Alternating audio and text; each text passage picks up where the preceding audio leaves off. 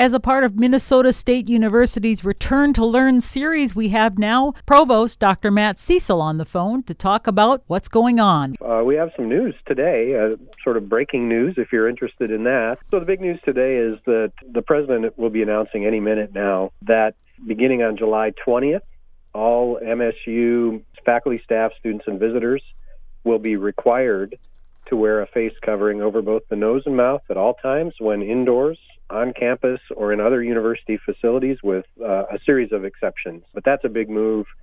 We'd seen other universities move to requiring face coverings. We knew that that was very likely something we'd have to do, and we finally kind of polished off this requirement over the last couple of days, and it's getting announced this morning.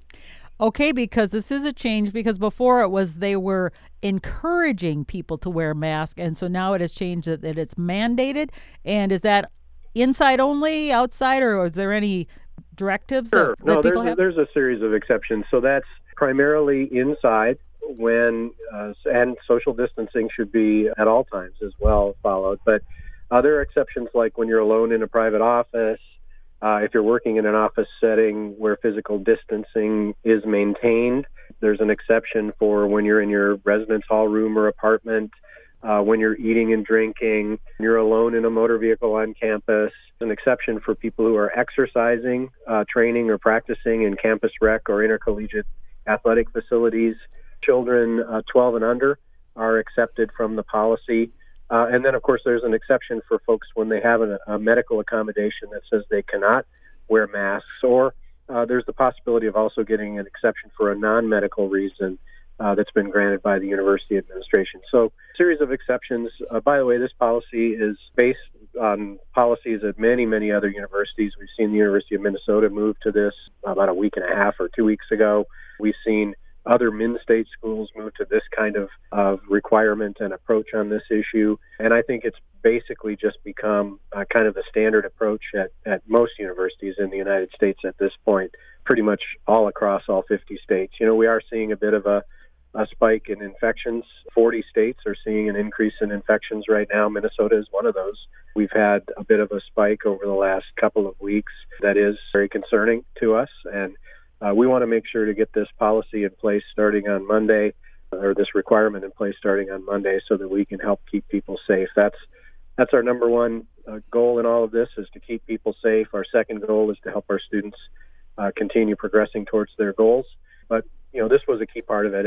And I know people were frustrated with the idea of simply strongly recommending masks as we were. And by the way, that's still the guidance provided by the Minnesota Department of Health at this point, is strongly recommend. So we're going beyond the Minnesota Department of Health requirements with this, but I think it's the right thing to do. I think most people understand that masks are a key part of keeping people safe. Face coverings are a key part of keeping people safe, because our understanding is this is an airborne virus, and cough, and if you cough and sneeze, the particles can be in the air and they can hang there for quite some time. Face masks or face coverings are not perfect, but really they do help a lot. And we've seen in places where they were adopted early on in the pandemic, we've seen them really push that curve flat and even going down in many places. So we think it's the right thing to do. The exceptions, I think, are reasonable. There will always be a question about how do you enforce such a thing, and the reality is we have to have enforcement for that. We will try to educate first. For example, if a faculty member is teaching in a classroom and a student comes in without a mask, we will have masks. We will provide a mask to that student. We'll have some educational material that we'll provide to that student. But ultimately, that student will need to comply. We'll need to put on that mask right then, or the student could be asked to leave the room. And repeated offenses and unwillingness to follow the guidelines could result in student discipline ultimately. Now, the city of Mankato implemented a mask ordinance in inside areas as well, and that I believe goes till September 5th or sometime in the first week in September. Is there at this point a time that we're going to say it's just ongoing, or what is the MSU's? It's really until further notice. Okay. In our case, I understand why the city put that date on there. It made sense for them. In our case, with the nature of what we do on a campus, we think this is just an essential thing that'll continue until I think we're in the clear from this awful pandemic, which could be quite some time.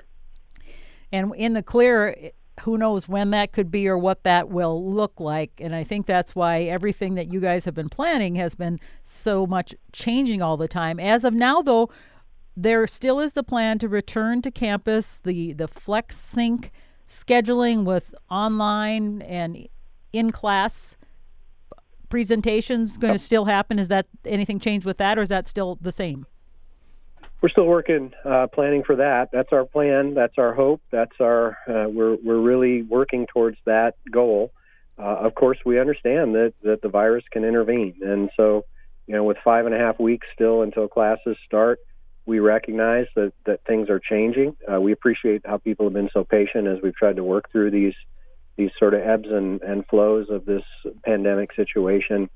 And ultimately, our students are telling us that they really want us to plan for this kind of in-person mixed delivery that we're trying to do.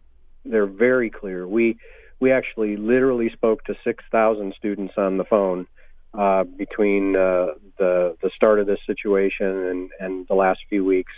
We have all of our advisors have spoken to another 2,500 new students, incoming students, and they have been very clear with what they want. And then, of course, our students are also sort of expressing their desires through their actions. And we've got thousands of students who have signed up to be in our dorms. We've got thousands of students who have signed up for classes. They're telling us what they want.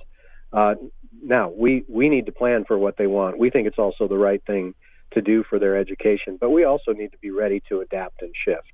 We know that we can't just say it's going to be this way and push forward with that without recognizing the serious health challenges and the safety challenges involved here. So, we're working on that sort of, remember, if you go back to that, we talked about a scenario B, which is that mixed kind of some online courses, some flex sync courses, and a few courses that require in-person. But we know we may have to adapt, and we're planning for that as well. Now, up until just, I believe it was yesterday, a decision was made, reversal by the federal government to allow international students to stay in the U.S. while they'll take online classes only.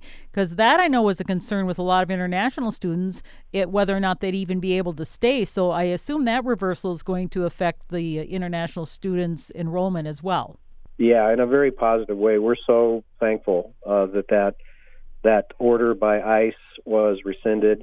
The order had said that international students were required to take at least one in-person class in order to stay in the country. In other words, if a student had an entirely online schedule, they would no longer be eligible to stay in the U.S. and would have to go home in order to complete that. We strongly opposed that. We found it not just inappropriate, but really indefensible. And we really question the motivations behind that as well. It's a real concern. But we were very pleased that it took all of 8 minutes in court for that to be withdrawn. Now we're still, we're being vigilant. We're concerned that there will be a different kind of change that comes forward with the same kind of intent, and we hope not. But we were prepared. We had identified really only about 66 students on our campus who were going to be directly impacted by that. We had already begun working to adapt their schedules so that they would be in compliance with that order. But ultimately, we're really pleased that order was withdrawn. Although we're still very concerned about the plight of our international students. We made some changes, for example, recently regards to their health insurance premiums that I think helped those international students out by delaying those premium payments and allowing them to pay in 2 installments. So we've done we've done a lot of things to try to help those students, but they're in an especially vulnerable position right now, and we recognize that. We're working really hard to help them every way we can. How many international students does Minnesota State Mankato have? Sure, we're actually a national leader. We have about 1,200 international students. At the start of last year, that's about how many we had, which is about 8% of our overall student population, which is very significant. We value those students and the experiences they bring to our campus. We think it's a huge benefit to all of our students to have people from diverse backgrounds who can help them understand that the world is an interconnected place. We think that's, that sort of informal part of education is a key part, learning that other people are different and come from different places and understand things in a different way. We value that so much on this campus. And so we've been very concerned as this pandemic has played out, as there have been some challenges to visa rules for international students. We've been very, very concerned. And we do expect to have a bit of a decrease in the number of international students this fall, not for anything that we've done, but based on some changes, visa changes, and just the difficulties of this crisis. So we expect to be down to maybe 1,000, but we're still encouraged. We're going to do everything we can for those 1,000 to make sure that they're successful, and we hope once we emerge from this that all the efforts we've made demonstrate to international students around the world that MSU Mankato is a great place to come, where you're going to find a very welcoming and supportive community. Interestingly enough, I believe it was last week, the Star Tribune had an article saying St. Cloud was the leader in the state for the number of international students. That used to be the case. Besides the University of Minnesota, but I thought it was interesting because then I said to my husband, I says, well, I thought that MSU was, so they maybe had some old information or something. Sounds like they're using some old information, because in the last few years, certainly since I've been here in the last 4 years, we overtook St. Cloud in the number of international students on our campus. How many other students do you believe will be enrolled? We've been up to 15,000 at one point in the past future, where there was 16,000. And what are we looking at for enrollment numbers this year?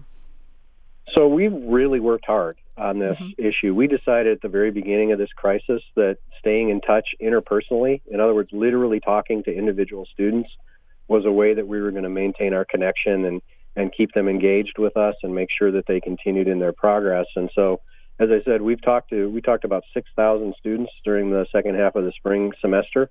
We've continued that. Those advisors this summer have personally spoken to and registered 2,500 students, or they will have by the end of the summer.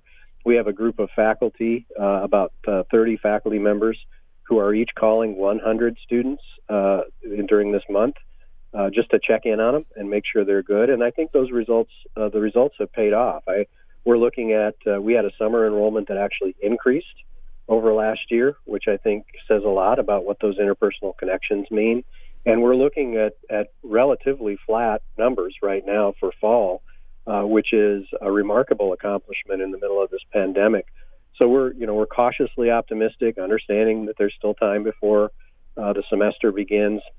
People can make late decisions based on their anxiety and concern, but we're cautiously optimistic that we're going to see at most a very minimal drop in enrollment.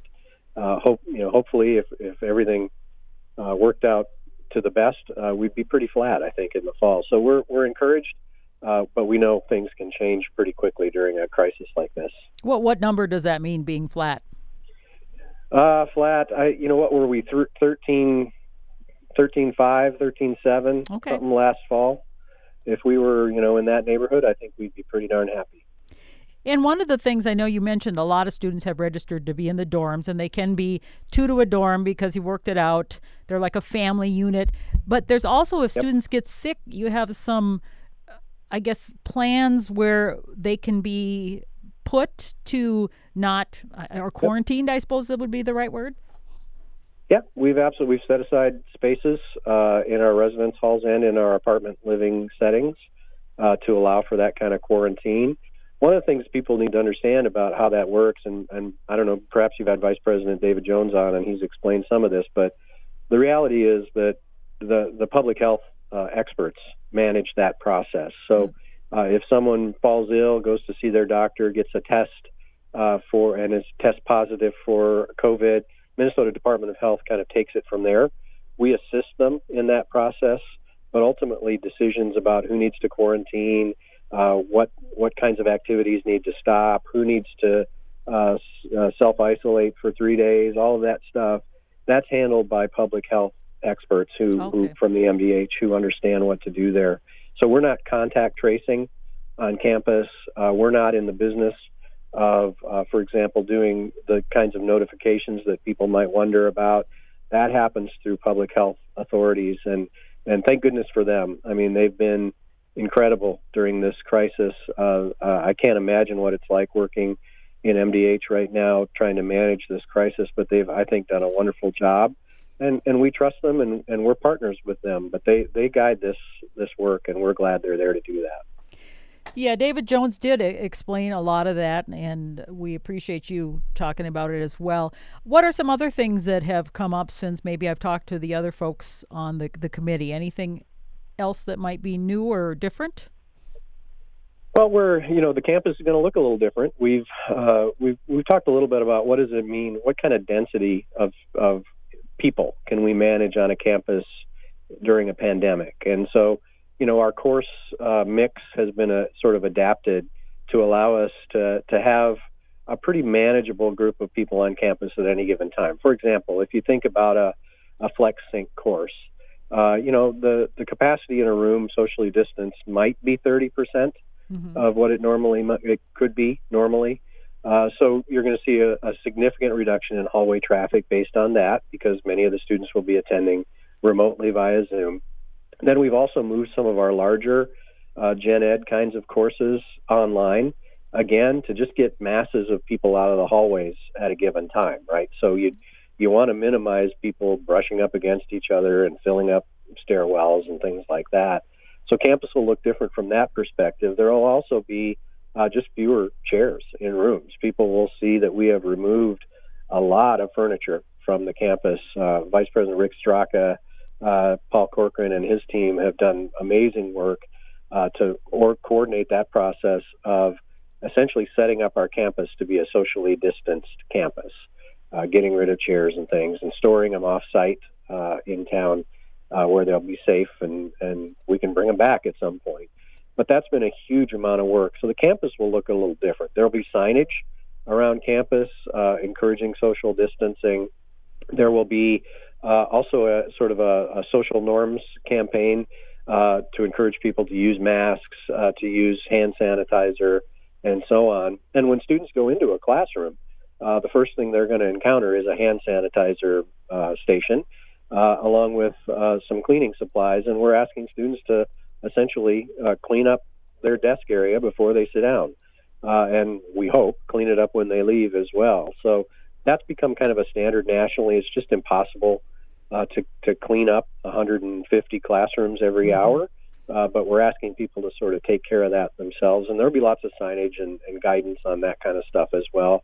And then finally, I imagine Vice President Jones talked about our self-screening guidelines, where we're asking people to sort of answer a little questionnaire for themselves every day to check and see if they have any of the symptoms of COVID. So this, and that's just the tip of the iceberg. This planning delves into detail like you wouldn't believe, but we have an amazing team of about 75 faculty, staff, students, and administrators this summer working through all these details, sorting through all the guidance we're getting from the various public health officials, and setting up our campus in a way that it can be as safe as it possibly can be for our students. We have high hopes that we'll be able to welcome students back to campus.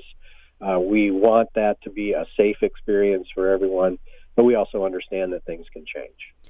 What about common areas like the place where folks go to gather to eat, for example, Karkoski Commons, or the place in the where people eat in the student center, or even the what do they call it, the bullpen downstairs where people go to play bowling and that sort of thing? How about those common areas? What will be happening with them? Will they be still closed, or how will that operate? No, those will be open, but they'll be restaged for social distancing. So there will be less furniture. It'll be distanced. Mm-hmm. There are things like, for example, at tables where someone might eat, there'll be, 4 chairs around a table spread way out. There'll also be dots on the table or on the floor that shows this is where your chair has to be. That you have to be 6 feet apart from people. And we'll be walking around encouraging people to be safe and making sure that people are safe. But those areas will be open. I mean, we'll have a considerable number of students on campus at any given time. We want to make sure they have enough spaces to be in. so that they feel comfortable. But they have to be socially distanced, and they have to wear their face coverings in order to make this all possible. If we can't maintain those things, we'd be in trouble. And so we're going to work every way we can to do that. But we do want students to have that experience, to be able to sit down to lunch with their friends. They're just going to have to be 6 feet apart. Well, that'll be interesting, the enforcement part, and I think that's the thing a lot of people are concerned about, because we hear about sometimes people who don't want to do it and they get into fights or that sort of thing, and I hope that doesn't happen. But, I mean, are we prepared to deal with that kind of thing, of people being obstinate, perhaps? Yeah, we are. I mean, ultimately, there has to be discipline, and there has to be a way to make sure that these things happen. This is a pandemic. It's a communicable disease. It's dangerous. It's not a joke. And so, we're going to be enforcing these things. We need people to behave. Now, we hope and we expect, I think what I've seen when I've been out in Mankato since the face coverings ordinance went into effect, is that most people are complying. And I think we'll see that with students as well. I think the vast majority of students, faculty, and staff want to do what's right to keep, the Mavericks, the other Mavericks in our community safe. And that's what, we're talking about when we talk about a social norms campaign. We're really we're encouraging people to take care of each other. And we're telling people that that's part of our expectation of being a Maverick, is that you care about other people. You want to make sure that they're safe and cared for. Will there be people who will push that? Of course there will. And we will do our best to deal with that in the gentlest, kindest, most thoughtful, educational way we can. But ultimately, there have to be some consequences if people are obstinate about it. And unfortunately, that's, it's not fun to talk about. No. But if you think it's not fun to talk about enforcing these rules, it's really not fun to talk about people being sick. So we're really encouraging people to take care of each other here. And we're going to try to do this through good communication and education. But ultimately, there will be, the ability to enforce some of these things as well.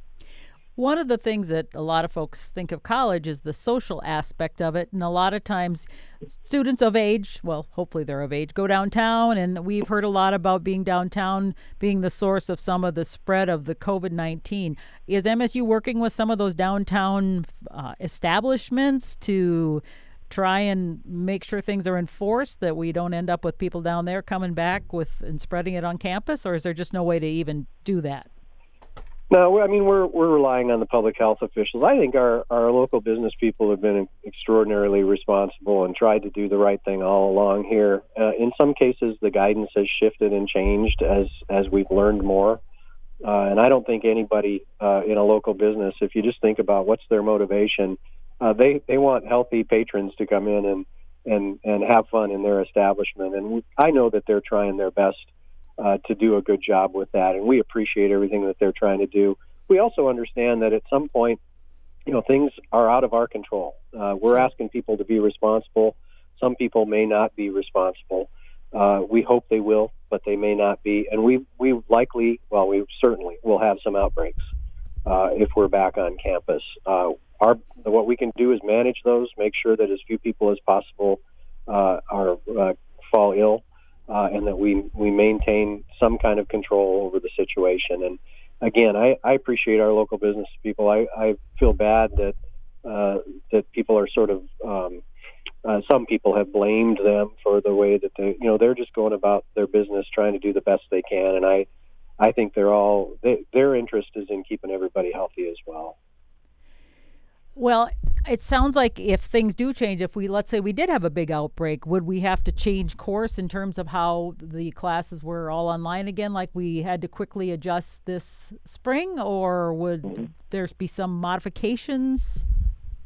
Yeah, we're planning for every possible contingency, but ultimately some of this is out of our hands. We can plan to be as safe as possible, and there could be an outbreak at another university that drives the state to reconsider and change course. So we understand that. We're planning for various possible outcomes. We're hopeful that we'll be able to have a relatively, and it's relative, a relatively normal fall semester. But we also know that things can change quickly. They can turn on a dime as they did in the spring. We're much more prepared to do that now than we were in the spring. That was kind of out of nowhere. We had no idea that was potentially going to happen when we started that semester. We've had a good bit of time now to plan. We've learned from what we did in the spring. So we'd be able to do a much more seamless, much better pivot if we had to. And part of that is that those FlexSync courses that can be delivered completely remotely if they had to be. So we're in a better place to manage that kind of thing now. But ultimately, we're part of the Min-State system, 30 colleges and 7 universities. And if we're told to go back to remote and online instruction, we will do so, and we're ready to do it. Will the grading system change like it did in the spring? I think it was you could take pass, fail, or are we going to go back to the traditional letter grades as it has always been? We're back to the traditional letter grades. If something changes, we'll look at that. I should mention, relatively few students took advantage of that. What we discovered was that it was really, it became sort of an anxiety reducer. It helped students know that they had another option if they needed it at some time. But we saw relatively few students do it, and I think that's a tribute to our faculty and the work that they did in the classroom, and the students. The students certainly adapted incredibly well to a pretty crazy situation in the spring. So if we had to move to that, we'd certainly have that discussion if we had to move online. But right now we're planning to have normal letter grades and proceed as we normally would with that part of the assessment of student learning. Will there be any change in breaks or anything like that, like the U of M had talked about, in terms of we talked about it? So we're seriously considering that idea of ending in-person instruction at Thanksgiving. Okay. With the idea that if students are going to go off somewhere, we just don't want people moving around a lot during a pandemic like this, right? The whole idea is to minimize the spread, and we have students from every county in Minnesota, from all 50 states, and from 90 different countries who come to study on our campus. So there's a lot of conversation going on about the possibility that we would stop in-person instruction at Thanksgiving. We haven't decided that yet. It's still on the table, though, and I think those conversations, as we've seen the sort of the progress of the virus, those conversations have become a lot more sort of on the foreground. So I think the University of Minnesota made some changes. I wouldn't be surprised if we did, but we haven't made a decision on that yet. Okay. Well, I mean, it seems like everything since we've started this has been that fluid planning and changing as we go along. And now the latest, as you mentioned today, was that masks now will be required on campus by everyone unless there's some other reason that they can't. So that is the latest news, apparently. And anything else that we should know about, Dr. Cecil? Nothing else yet, but it's only Wednesday, right? So right. Anything can happen during this crisis. So, but I think I'd be happy to come back next Wednesday and let you know if anything new has changed. Well, I appreciate that very, very much. Your time and all the efforts that everybody's putting in. I know it's been just amazing, all the work that people have put in to make this happen. So thank you so much. We've been talking with the Provost of Minnesota State University, Dr. Matt Cecil, about the return to learn here on campus at Minnesota State University. Thank you so much for your time, and we'll hopefully chat with you again, see if there's any changes coming up. Absolutely. Thank you, Karen. You bet. Bye-bye.